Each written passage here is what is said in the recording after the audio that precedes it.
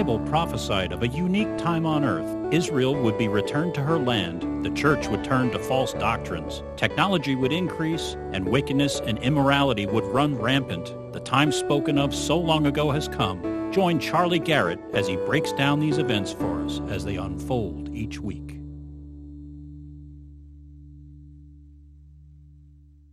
Let's see here. Today is 11 February. It's Sunday. Time for the prophecy update of the week.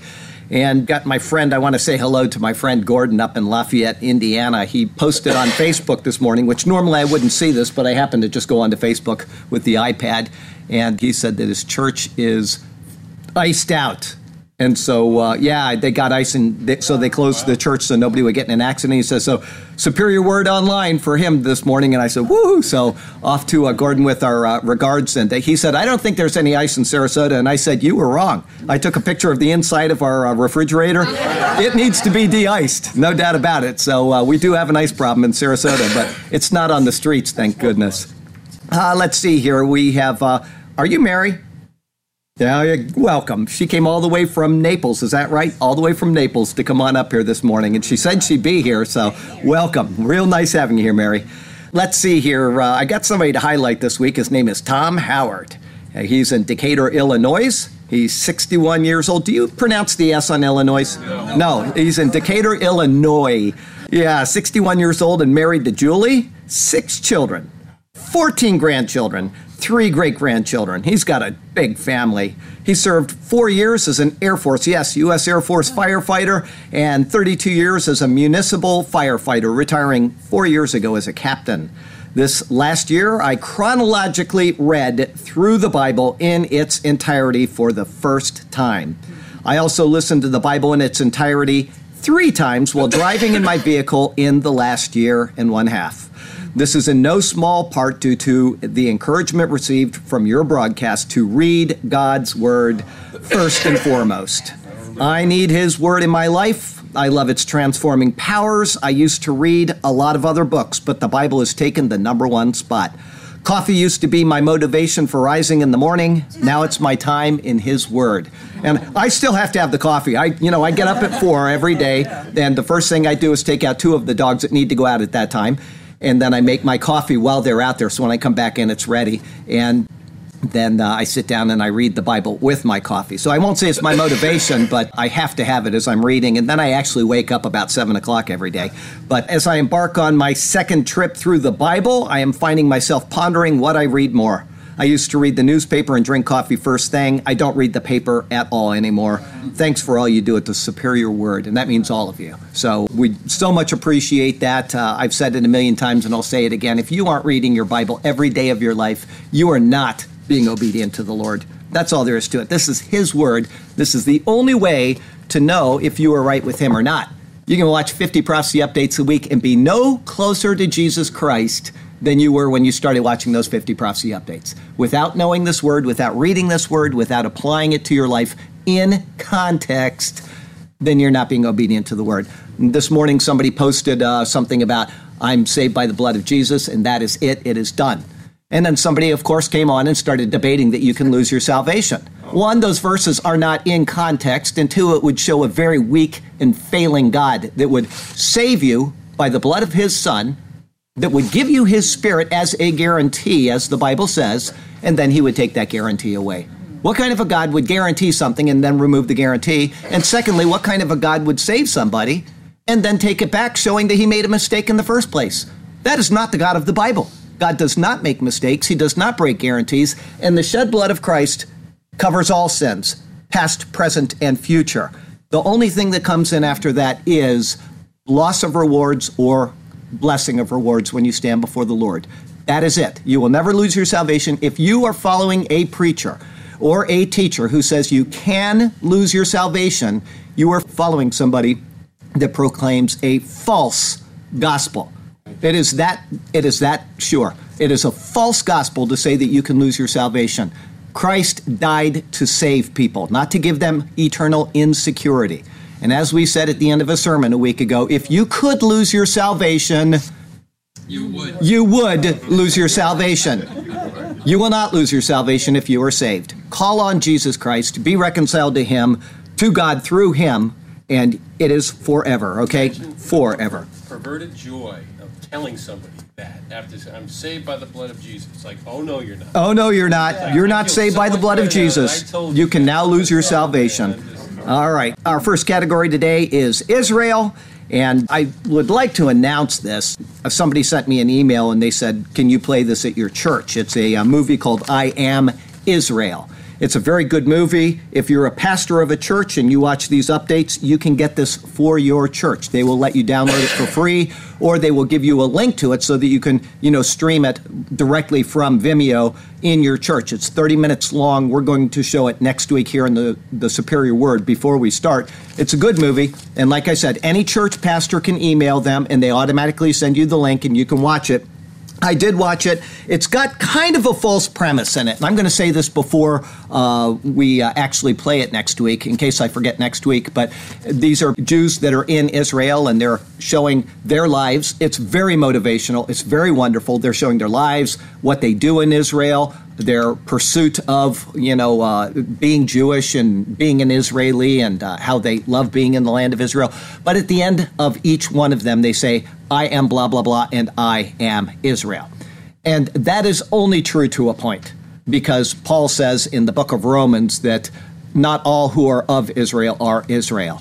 Okay? In other words, you have to be a saved believer in Jesus Christ to be the true Israel. That does not mean the Gentiles who believe in Jesus are true Israel. We are Gentiles and we are grafted into that tree. We do not become Israel. We do not replace Israel. But a person who says that he is a Jew and he has not come to Jesus Christ is not a completed Jew. He is not of Israel. Okay? So there's a little bit of a false premise in there, but it is still a very good movie, and I would hope that you would remember that one qualifier and watch it and enjoy it. I think you really will. Let's see here. One thing I'm not going to report on during this prophecy update is the situation which is going on in Israel right now. And that's because every news service in the world has got it out there. If you're not reading the news or if you're not watching it, then just go home and turn it on and you'll see it. Okay. There was, as a matter of fact, I heard the alarms going off at 2 o'clock 2 nights ago. And the first thing I did when I got up was I emailed Sergio and I said, Sergio, what's going on? What are all the warnings going off? And he said, I'll give you just a breakdown of it. There was a drone, an Iranian drone, which was encroaching on Israeli airspace. They shot it down. And then from there, Israel responded. They went into Syria. They did some damage there. And on the way out, one of the, a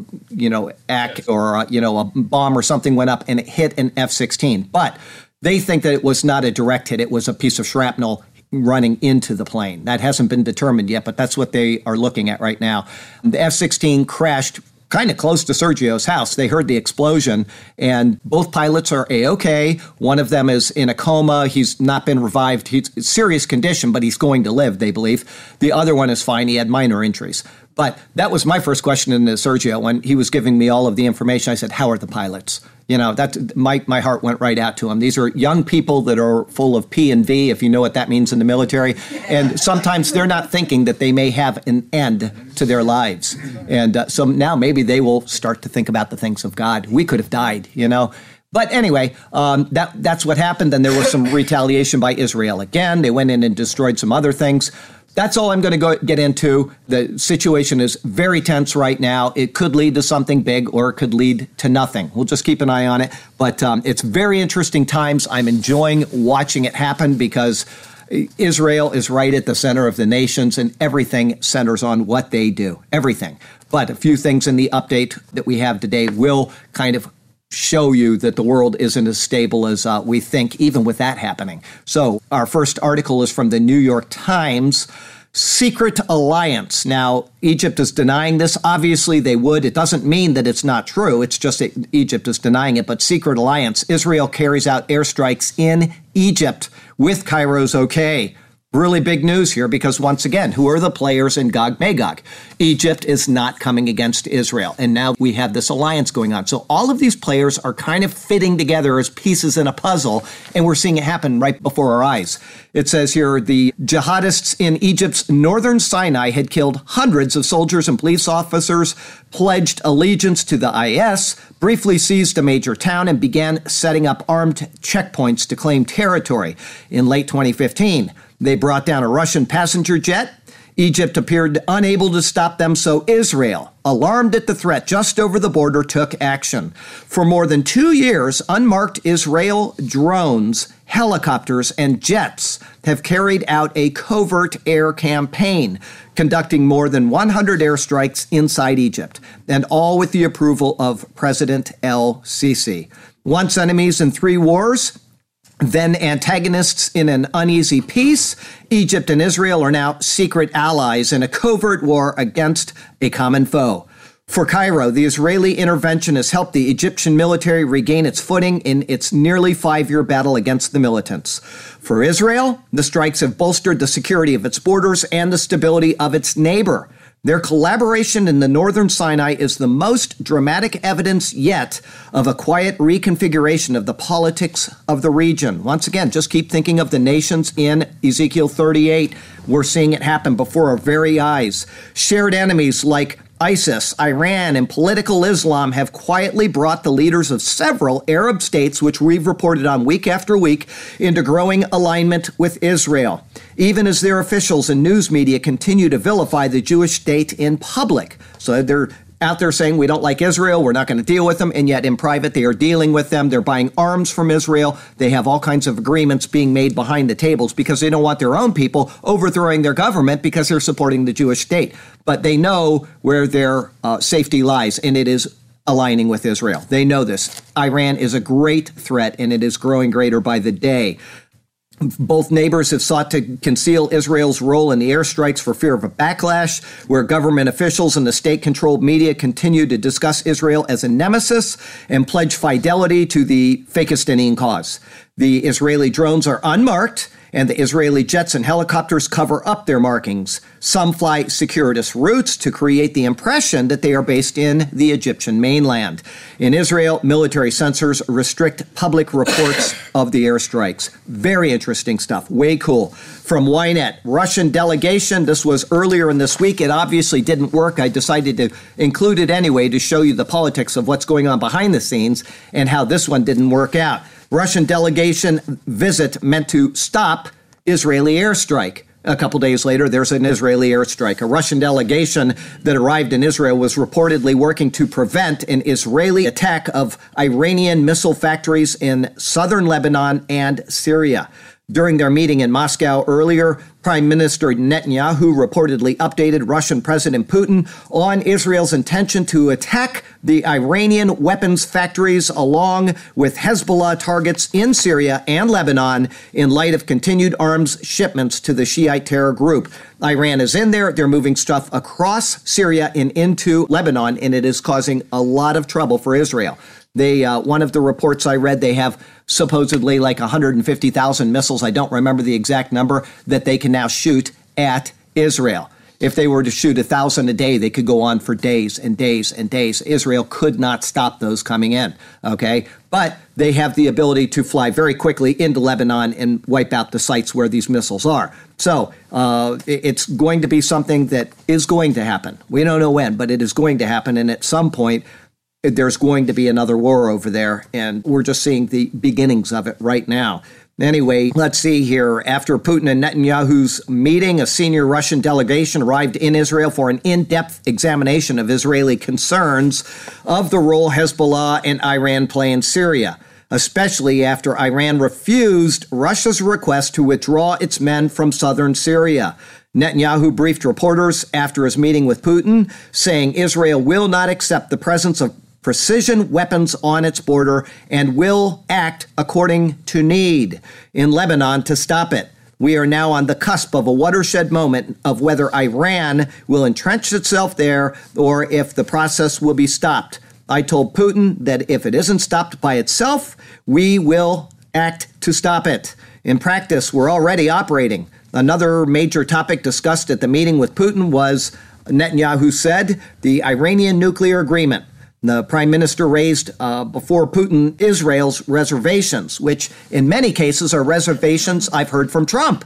I cannot guarantee what Russia's stance will be on the matter, but they understood what will happen if corrections are not inserted into the deal.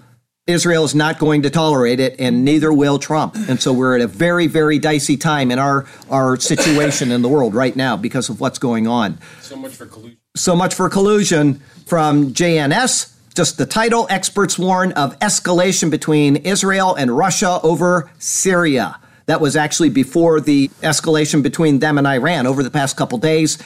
Russia is going to have to start making decisions. Who am I going to support? Who am I going to stand beside? You know that it's going to be Iran. You know it. But Iran was the instigator of this incident. They flew a drone into Israel airspace, which started the entire thing. The world is not going to agree with that in the end. They're going to come against Israel for it. But they instigated this. Russia will probably support Iran now, if not actually doing it openly. They will do it behind the scenes, and it's only going to continue to grow. From Christian News Today, from Mail Online, let's see here. Church bells face being silenced at night after 239 years because one neighbor complained the noise was keeping them awake. Okay? Yeah, St. Peter's Church in Sandwich, Kent. That makes you hungry, doesn't it? Sandwich, Kent has been served a noise abatement notice. This means its ancient bell will stop tolling through the night from mid-February. Now, my thought is that the person that complained is not over 239 years old, right? Obviously, they moved in long afterward. You know, when I ran the wastewater plant, actually, I ran one down the road here in Gulfgate, and then I went and took over the one on Siesta Key later. And when I ran the wastewater plants, invariably, this happened all the time. People would move in, and then they would complain. It's just like people moving next to an airport and then complaining. One of them, I had no sympathy on this guy at all. His brother ran the wastewater plant on Siesta Key that I eventually took over his position.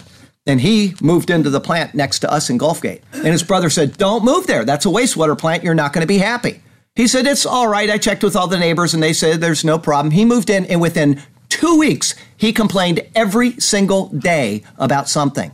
You know, you got to wonder about the peanut headitis of some people. But anyway, so we got a church will now no longer be playing its bells after 239 years. From Mail Online, a little bit of good news on the same topic. German mosque is ordered to stop broadcasting call to prayer after court ruled it violated religious rights of Christian couple who lived nearly a mile away. Now, I bet that they lived there before that mosque moved in. That's my guess. Town granted the mosque the right to use the speakers in 2014, so this is something new. The following year, Hans Joachim Lehmann and his wife won an injunction, but the Mezouin continued his work. On Thursday, the administrative court of Gelsenkirchen ruled they had to stop. This represents Allah over our God of Christians, and I cannot accept that as a Christian who grew up here in a Christian environment. And so they're stopping that over there. Good news. From Mail Online, we know that Pope Francis had gone to, where was it, Chile or Argentina, one of the countries, and he was supporting that cardinal. I brought this up, 2 weeks ago? He was supporting the cardinal even though people were abused by this one priest. The cardinal was supporting, all this was going on over there. And the Pope denied that he had ever been told that there was a person that had been abused. Listen to this. Pope Francis did receive a victim's letter graphically detailing how a priest sexually abused him and how Chilean clergy ignored it, despite his claim no victims had come forward. They actually have a picture of the guy handing this to one of the bishops under the dope, and then Pope Francis was given that letter. So he lied. Okay, shows you the caliber of the man that we're dealing with. Dope's own Commission for the Protection of Minors handed his advisor a letter by Juan Carlos Cruz detailed sex abuse he suffered by Chilean priest. Cardinal Sean O'Malley confirmed he handed the letter to the Dope in 2015. Last month, Dope Francis claimed no victims had accused clergy of a cover-up. Okay, now because he's in Catholicism, they have works-based salvation, right? So he can lose his salvation, which he never had in the first place. Anyway, I'm making a joke here. You can't lose your salvation, but that is one of their tenets, is that, you've got to go through the church, you've got to do this, say your Hail Marys and all of that nonsense. Listen, we'll go back to this for a second. Jesus, the cross, this is what saves, and he saves eternally, okay? But the reason why I bring up the Catholic Church all the time is because regardless of whether they are a Christian entity and there are Christians within the Catholic Church. That's, Revelation chapter 3 to the letter in Sardis. It says, yet there are some of you who are in Sardis who are worthy. They will walk with me dressed in white. Good people in bad churches, and we got bad people in good churches, right? But what was my point on that? I was going to make a point, and then I got off on the letter to Sardis, and the cross. You're saved by the blood of Christ. That's it. Don't worry about if you can lose your salvation. You cannot. If you are saved, if you've called on Jesus, it is a done deal. Okay, let's go on. LifeSite. This is just disturbing. U.S. Episcopal Diocese votes to stop using masculine pronouns for God. Okay? Now, this has been going on in other churches, but this is a major denomination that used to really be one of the good churches. I mean, that was the Church of George Washington. They had a great heritage. They loved Christ, okay? And it's slowly but surely devolved down into just a den of wickedness. But here we go. The Episcopal Church in the Diocese of Washington, D.C. passed a resolution to stop using masculine pronouns for God in future updates to its Book of Common Prayer. The resolution to stop using gendered language for God was passed quickly. Okay, there was very little debate. Lots of hands went up. It passed very quickly. If revision is authorized, this is before it was actually done. This is the submission. If revision is authorized to utilize expansive language for God from the sources of feminine, masculine, and non-binary imagery for God found in Scripture and tradition, and, when possible, to avoid the use of gender pronouns for God, the resolution stated. Over the centuries, our language and our understanding of God has continued to change and adapt. Referring to God using masculine pronouns is to limit our understanding of God. By expanding our language for God, we will expand our image of God and the nature of God.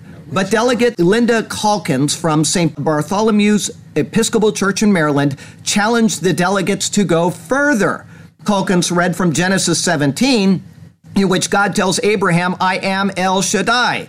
She said that if Episcopalians are going to be true to what El Shaddai means, it means God with breasts. Having studied much feminist theology, I wrote a thesis on liberation and freedom and non-equality in feminist theology and existential counseling.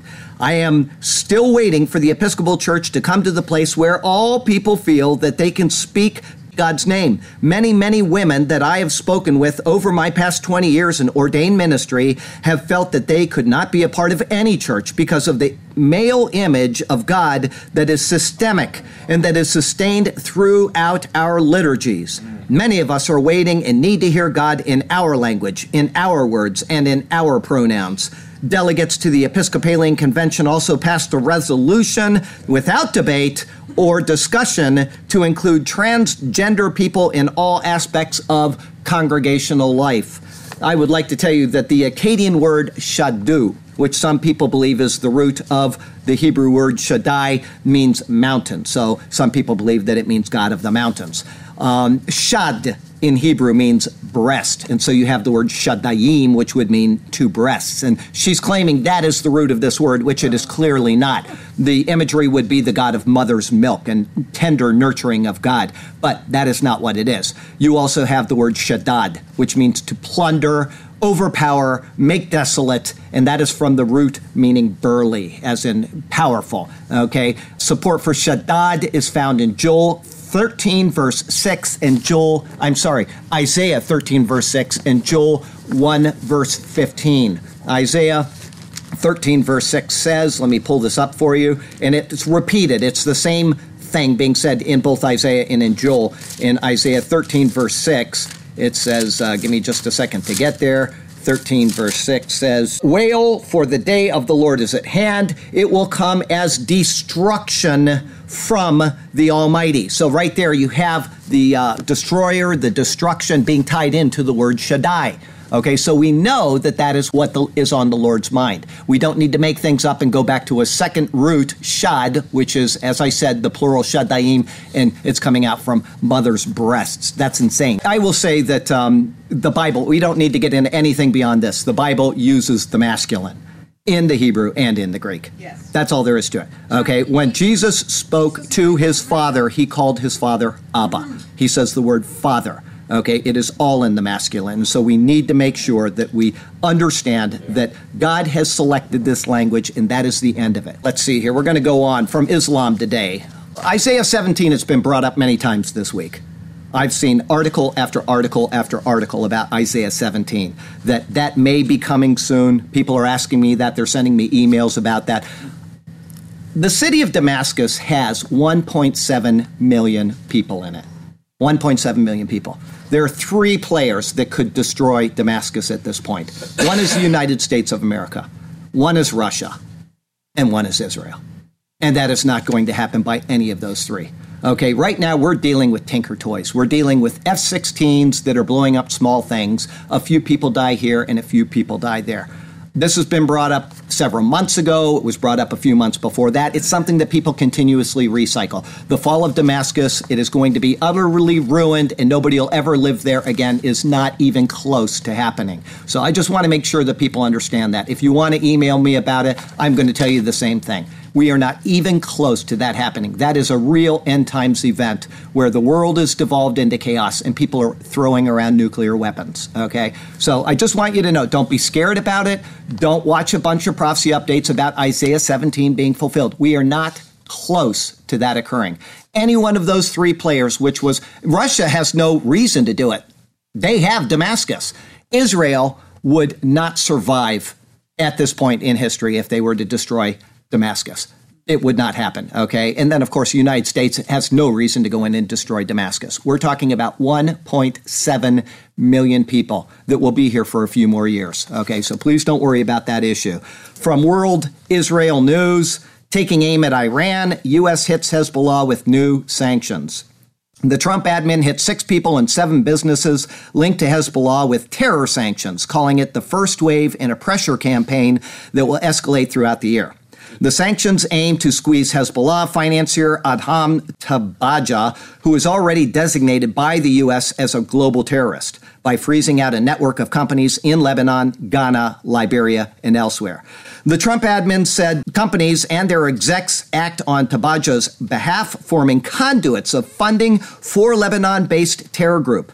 We will be relentless in identifying, exposing, and dismantling Hezbollah's financial support networks globally. Treasury Secretary Mnuchin said, I don't know how you pronounce that guy's name, the Trump admin has made it a top priority to undermine Iran's ability to stoke unrest and spread its influence throughout the region.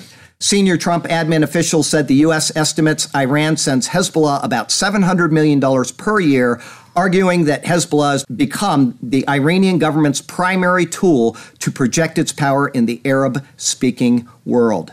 This is all very serious stuff. We are working from our end to try to get all of this funding stopped. It is going global. It is a real problem. And at least we have somebody in the White House that is working to get this resolved. Our last president was helping it.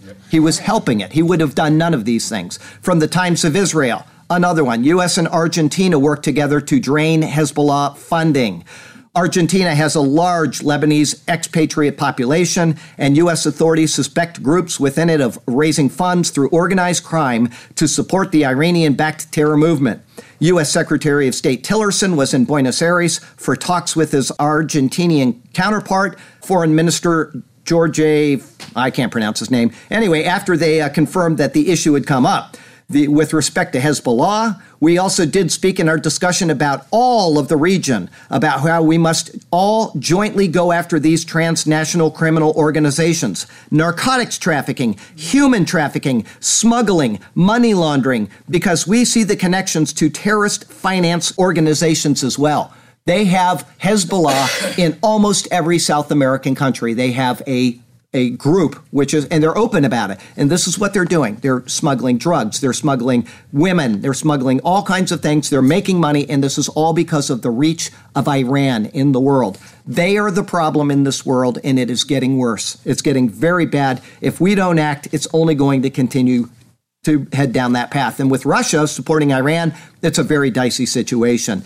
And we did specifically discuss the president of Lebanese Hezbollah in this hemisphere, which is raising funds, obviously, to support its terrorist activities. So it is something that we jointly agree we need to attack and eliminate. From Jerusalem Post, just the title, Analysis, U.S. sanctions on Hamas and Hezbollah indirectly target Iran. That's the entire purpose of this. This was a very good analysis. I included the title so you can go and read it if it interests you. Okay, this is the main target, is taking out Iran. limiting what they can do in the world. From CNS, Kair slams Trump's move to keep Gitmo open. Well, of course they do. They say it's exclusively a Muslim-populated military prison. Well, who's blowing people up in the world, right? Who is going into other nations and causing trouble, killing people of that nation? And so they're not in their own nation. They are not enemy combatants because they do not belong to a part of a recognized sovereign country. There's only one place to put them. You can't put them anywhere else, and that's why we have this place called Guantanamo Bay. Kair is unhappy about Trump's executive order keeping open indefinitely the terrorist detention facility at Guantanamo Bay. Trump's order, signed just before he delivered his State of the Union address and announced in the speech, allows for the possibility that the center, where 41 men are still being held, could see newcomers. They should. A decade after the last known arrival in March 2008. The U.S. may transport additional detainees to U.S. Naval Station Guantanamo Bay when lawful and necessary to protect the nation, the order states. We condemn President Trump's order to keep the illegal, exclusively Muslim-populated military prison in Guantanamo Bay open. Reports of abuse and a lack of due process at Guantanamo Bay have tarnished our nation's image in the international community and diminished our moral authority to prosecute suspected terrorists in U.S. custody. Kair advocates for the detention center to be shut down and for the remaining detainees to be released or put on trial in civilian courts, which is exactly what they want because it will become a nightmare. Guantanamo subverts the criminal justice system. These are not even legal criminals. They're just terrorists. They have no nation that they are identified with. It is the only reasonable thing to do with these people. Those determined to be innocent should be released and sent back to their families. The accused should be given a fair trial, consistent with our nation's constitutional values. Only the guilty should be sentenced, providing closure to their victims. Mongolia news today from the UB Post. Sad news for Mongolia. Mongolia ranks 125th out of 180 countries in economic freedom. Mongolia was ranked as mostly unfree in economic freedom with a score of 55.7, making its economy the 125th freest in the 2018 Economic Freedom Index published by the Heritage Foundation. Mongolia is ranked 27th among 43 countries in the Asia-Pacific region, and its overall score is below the regional and world averages. In regards to the rule of law, the report indicated that contractual rights are recognized, and Mongolia generally respects property rights, including intellectual property rights, but noted that enforcement is weak. In addition, the judiciary system was classified as independent but inefficient, sounds like ours, and vulnerable to political influence. Once again, sounds like ours. From Daniel 12 Technology today, oh, great stuff. I'm telling you, I don't know who saw it, but Falcon Heavy takeoff. Did you watch it online, anybody? It was outstanding. I have to tell you, it was marvelous. Now, I went out to watch it from the house as we normally do, and there were low clouds, and because of its trajectory out over the Atlantic Ocean, we could not actually see it. So I went back in and I got as many live streaming shots as I could. I missed, just a portion until I realized it wasn't going to do any good to watch it take off. But it was very, very interesting. He had a Tesla on the top of that thing, which is supposed to go and land on Mars. And of course, they misshot, and so it's going to go forever. There's a Tesla out there flying along in outer space. But it was really marvelous. And the thing that I thought was absolutely the most wonderful, this thing, 2 giant boosters on each side and 1 big one in the middle. Okay, the thing takes off and eventually the boosters separate. These 2 go over here, the middle one drops, and then the main vehicle continues on. The big booster in the middle missed its mark. It was supposed to land on a ship at sea. It missed its mark and it exploded. The other 2, you could watch the cameras which were on them, the GoPro, and they were going back to Florida. You could see our house over there. You could see Siesta Key and the Superior Word, and they're getting closer, and pretty soon it gets closer, and then you only see the East Coast, and it's going down, and eventually they landed perfectly on those pads. It was astonishing to see. It was really wonderful. If you like rockets and stuff, go watch it because I'm sure they recorded it so you can watch it online. It was an outstanding job. And then one other thing about technology. I mentioned 747s a couple weeks ago and how much I love them and how sad I was that they'd be gone. And so somebody sent me in the mail my own 747. So that came in the mail yesterday, and they didn't say who sent it. All it says is, and They know my real name, which is rather rare for people to know. They must have seen it. Sometimes I'll put like my driver's license on there. Anyway, they know my real name. It says, enjoy your gift, a fellow listener and brother in the Lord. So whoever sent that, I thank you very much. I've got my own 747 for my desk now. So that's the best. I ratted your name out one time when I was watching online. Oh, okay. Well, that's okay, because I do put it online. I just wonder if anybody ever pays attention, because I'll take like my old passport photo and I'll put it on the an update for whatever, or my old Malaysian driver's license, and it's got my real name on there. So either you ratted me out or somebody else, but yeah, they had my real name. But anyway, from Israel 21, Israeli startup Noveto promises a world without headphones. Now, the iPad got rid of the wires, and so it's like a Bluetooth that goes, so this is beyond that. Listen, this is very interesting. When Apple introduced the iPhone 7, oh yeah, they mentioned it removed the headphone jack.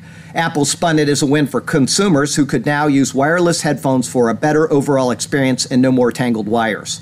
Israeli startup Noveto wants to go one step further, eliminating headphones with a new technology that beams the sound from your device directly into your ears.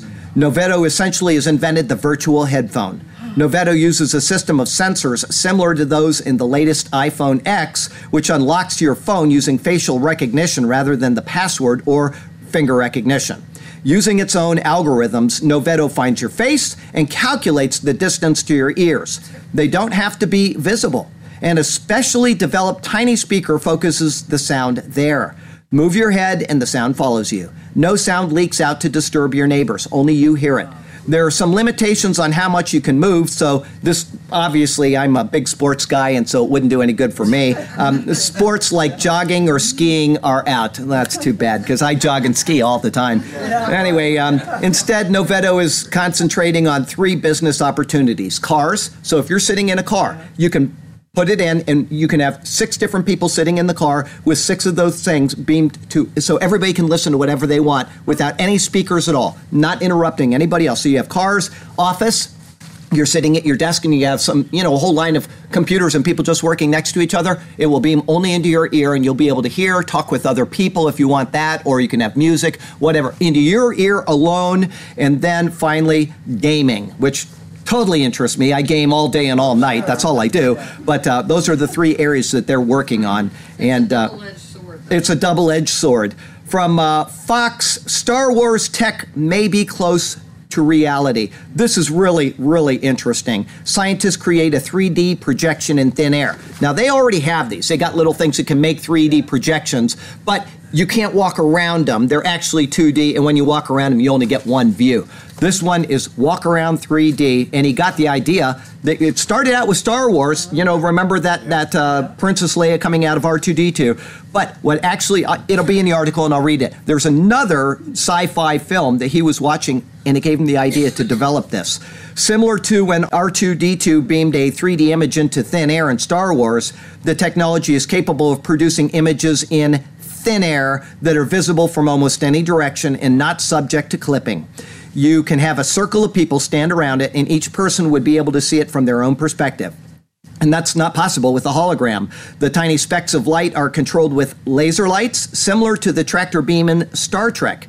However, it was the 2008 movie Iron Man, when Tony Stark wears a holographic glove that gave the inspiration. He's got this glove and it starts doing all this stuff and he's moving stuff around. That's where he got the idea. Going from holograms to this type of technically called volumetric display is like shifting from a 2-dimensional printer to a 3-dimensional printer. Holograms appear to the eye to be 3-dimensional, but all of the magic is happening at a 2D surface. The key is trapping and moving the particles around potential disruptions, like Tony Stark's arm, so that the arm is no longer in the way. The device is about 1.5 times the size of a children's lunchbox. So it's a teeny little thing, and you can now make holograms. From Revelation Plagues today, I have just one article. I've been so distressed over this. I've been so distressed. I reported on it a couple weeks ago. I've literally just had this burden on my heart praying for these people over the past couple days, and in particular yesterday. But I was so happy to wake up this morning and read that there was a little bit of relief. Cape Town braces for civil unrest as city's water crisis continues to worsen. Under Level 6B restrictions introduced this week, which is just this past week, residents and tourists can use only 13 gallons of water a day or face stiff fines. People are being urged to take only 2 short showers a week or use washcloths to clean themselves. They are also being asked to flush the toilet only once a day. Many restaurants have shut off the water at sinks and are asking customers to use bottled hand sanitizers. Many residents are trying to stock up because even with these restrictions, day zero is likely to come. Barring a miracle on May 11th or sooner, most of the city's water taps will be shut off. Already, police and security agencies are bracing for possible, scratch that out, total 100% guaranteed civil unrest. It will be honestly horrific when day zero comes. It's going to be very scary, but I also think it's a reality, unfortunately. There's a growing panic in town. The price of bottled water has shot up if someone is lucky to find any. Shops sell out as soon as supplies enter stores. You know, before we had our hurricane, 7-Eleven always has tons of water out front. I help them, I load it up for them, and I'm always cleaning the area. And before we had Irma, that was gone. There were people fighting over the last couple of them. I got to tell you what, imagine how bad it is there. If shops sell out as soon as supplies enter stores, even large chain stores are being heavily criticized for price gouging bottled water. In Johannesburg, so many locals are collecting water for family and friends in Cape Town. They're in Johannesburg and they're trucking water over to their friends. It says that authorities are asking people to stop doing so because Johannesburg itself is in danger of running low in this arid country. The rich are already trucking in tankers of water, which I said would happen 2-3 weeks ago. Now we're reading confirmation of that, and filling their swimming pools for swimming, or converting them to operate on salt water. In the Cape Township of, I can't pronounce it, however, poor residents have always had to stand in line for water. So for them, there's an ironic satisfaction, which I don't see any satisfaction in this at all. In the more affluent areas of the city, will have to also stand in line. Experts say they foresee clashes between those desperate for water and those hoarding it. No doubt about it. But this morning I woke up and last night their time, they received 0.22 inches of water. It's not a lot. It's not going to solve anything unless they get more. But I was so relieved to see that one pastor, he claimed that it was because he prayed that they got the rain, which just, I wouldn't attend that guy's church ever again. We're a corporate body and we pray for people corporately, not individually. God doesn't just, okay, pastor, whatever, I'm going to respond to you. This is a calamity on a large scale and people are taking opportunity of it. That just bothers me. Let's say a prayer for these people in Cape Town. Heavenly Father, what a distressing thing these people are going to go through if this is not resolved. And so we would pray for an abundance of rain upon these people. Undeserving as they are, just as we all are, we get your grace from the skies quite often, and we take it for granted until times like this come. But we certainly do pray for relief for them, and we would pray that your hand of abundance would flow down upon them so that their reservoir would fill back up. But thine will be done in all things, and we leave this in your capable hands, and we do so knowing that you love those people regardless of who they are, and you sent your son to die for them. And so we would pray that above all, the water of the gospel, the water of the word would get out to them and show them that there is a Redeemer that has transcended the pains of this world. And we pray this in Jesus' name. Amen. Very sad. It's bothered me all week long when I read that article. I think it was Tuesday I read that article from Morality Today. Mail Online, this guy. He is as bad, if not worse, than what we had for 8 years. Justin Trudeau interrupts a woman to tell her to use people kind instead of mankind because it's more inclusive. Right in the middle of she's asking him a question and he stops her and says something like that. A woman asked him about the ability of religious organizations to volunteer freely. Trudeau interrupted to say people kind. It's more inclusive term than mankind. His interjection was well received by the audience, but sparked a wave of criticism on social media. From the Washington Times, Planned Murderhood kept aborted babies alive to harvest organs, ex-technician says. They were actually keeping these babies alive to keep their organs fresh. In an undercover video, a former technician for a tissue harvesting company details how an aborted baby was kept alive. I'm not going to read that part. I can't tell you how bad it is, what she had to do. Let me skip down a little bit. The video project leader said the undercover footage and interviews show that fetuses, human babies, not fetuses, are sometimes delivered intact and alive on purpose before their organs are harvested. The Federal Born Alive Infants Protection Act of 2002 says that when a child is born alive, including having a heartbeat, he or she is a legal person and has a right to life-saving medical care. Now, what she admitted she did, and she admitted that she did it, was horrifying. She could go to jail for that because she has violated that law. And I hope that people go to prison, and I hope they shut that down very, very soon.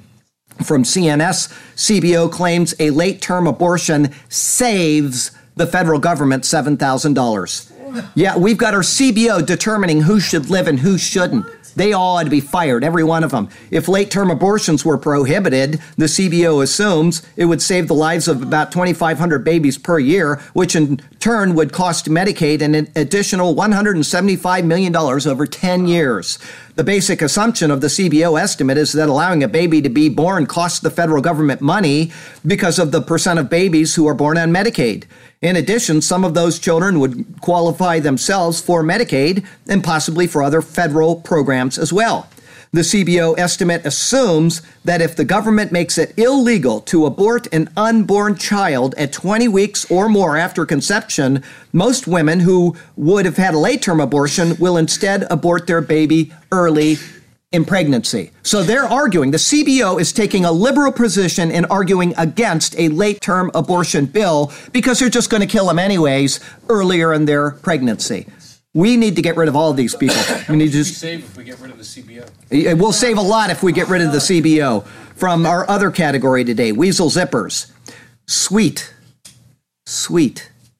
tax cut bonuses. Hostess, you know who makes Twinkies? Yeah. Hostess gives employees $1,250 each, as Trump said would happen, and it did, and free snacks. Yeah. Ooh. Hostess is a model case. Under Obama, it was in bankruptcy. Remember that? They were punching their ticket.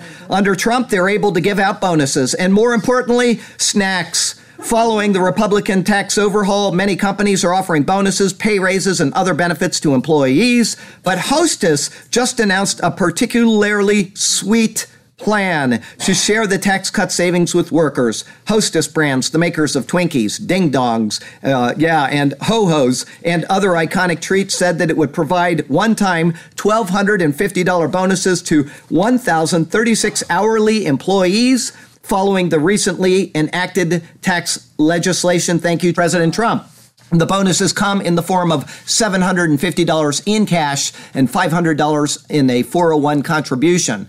Hostess also said that it would select a product of the week, I'm drooling, and provide a multi-pack to every employee every week for one entire year. Ooh, I'm going to Hostess to get a job.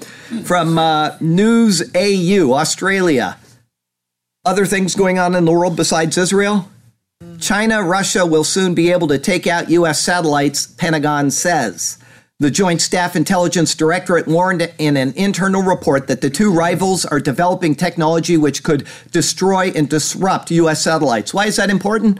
Because all of our information comes from satellites. We have done away with most of our human intelligence. We have a ton of keyhole satellites out there. We've got GPS satellites so we can tell where we are in the world, and you get rid of GPS. Nobody uses maps anymore. Our pilots are probably not trained on how to fly by sight anymore. I don't know. We'll see what happens. But the report concludes that China and Russia will be capable of severely disrupting or destroying U.S. satellites in low Earth orbit in the next several years. The warning represents a huge concern to the United States and follows one given in May last year by Director of National Intelligence Dan Coats. Mr. Coats said Russia and China were increasingly considering attacks against satellite systems as part of their future warfare doctrine. Only smart thing to do. That's what I'd do. The U.S. defense strategy warned China and Russia were a bigger threat to national security than Islamic extremism. The U.S. Department of Defense is undoubtedly concerned. Professor Blaxland said that is because much of the precision and geolocation technology on which much of U.S. military technology depends, we shoot off a missile, it's depending on that technology to find its target, right? Is heavily reliant on maintaining their network of satellites unhindered by the prospect of anti-satellite strikes from China or Russia. We'd be disabled. We'd be completely disabled without it. Breitbart. China, another one. Scary world. China moves 300,000 troops closer into the North Korean border. 300,000. This little thing going on in the Olympics and how they're making face is going to last 5 minutes after the Olympics are over, and we're going to be right back where we were. China is reportedly moving missile defense batteries and troops closer to its border with North Korea, a potential sign that Beijing anticipates either a large refugee wave, which isn't what they're worried about, or a military disturbance triggered by the belligerence of communist dictator Kim Jong-un. The South Korean newspaper Chosun Ilbo cited Radio Free Asia, stating that RFA had compiled evidence that China had late last year deployed another missile defense battery at an armored division in Halong, west of Longjing, in the Yanbian Korean Autonomous Prefecture. The North Korean source in China also noted that Pyongyang had observed the movement of 300,000 troops closer to the North Korean border and missile defense batteries near North Korean reservoirs by the Apnok and Duman rivers. The batteries would prevent the violent outpouring of those reservoirs into China in the event of an airstrike. They're getting prepared because they know that this is a tense situation. Like I say, this Olympics is all going to be over in a couple weeks, and we're going to be right back to Rocket Man, threatening the world. From Weasel Zippers, this almost sounds like an irony of the week, just the title. Dreamers, the dreamers that have all come here and are dreaming to stay, threaten to leave the United States if a DACA deal isn't reached. Mail Online, listen to this. This has nothing at all to do with prophecy, okay? Maybe it does. It may fit in somehow. Somebody will send me an email and they'll find a way to figure this into prophecy, but get a degree in yodeling. Yes, Swiss University becomes the first in the world to offer a 3-year course in the warbling singing style at the University of Lucerne in Switzerland. It will offer 2 degrees in yodeling, a 3-year bachelor's degree and a 2-year master's degree. So you can get a master's in yodeling. Somebody will figure out how that can be put into a prophecy update. Next week I'm going to be saying, well, I was wrong. Just the insanity of it. The insanity of it, absolutely. Let's see here. From our irony of the week, I have 2 of them for you. I call this Oh Snap, okay? There are different types of snap, but they're both very ironic. From Mail Online, woman goes to a hospital after a nightclub assault, only to discover her doctor is the man who attacked her, and he starts beating her again. Yes. And then another type of snap, Mail Online, that'll teach her for breaking and entering. Thief, this is here in America. Somebody was going up, people go to people's houses and they grab their boxes and they run.